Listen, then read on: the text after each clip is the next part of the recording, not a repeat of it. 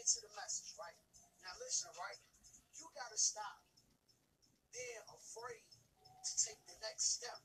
You gotta stop, creating a mental prison. Like you in a mental prison right now. Like a lot of us in a mental prison, right?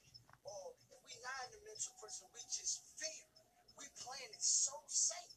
And when you play it safe, you would never move forward. For example, if you want to learn how to swim, if you never jump in the water, you will never learn how to swim. You know what I'm saying? You'll never learn. You know why you won't learn how to swim? Because you never took that step forward. You never jumped in the pool. All you thinking about is drowning. All you thinking about is, man, suppose this happened to me, man, I might get embarrassed, I might die.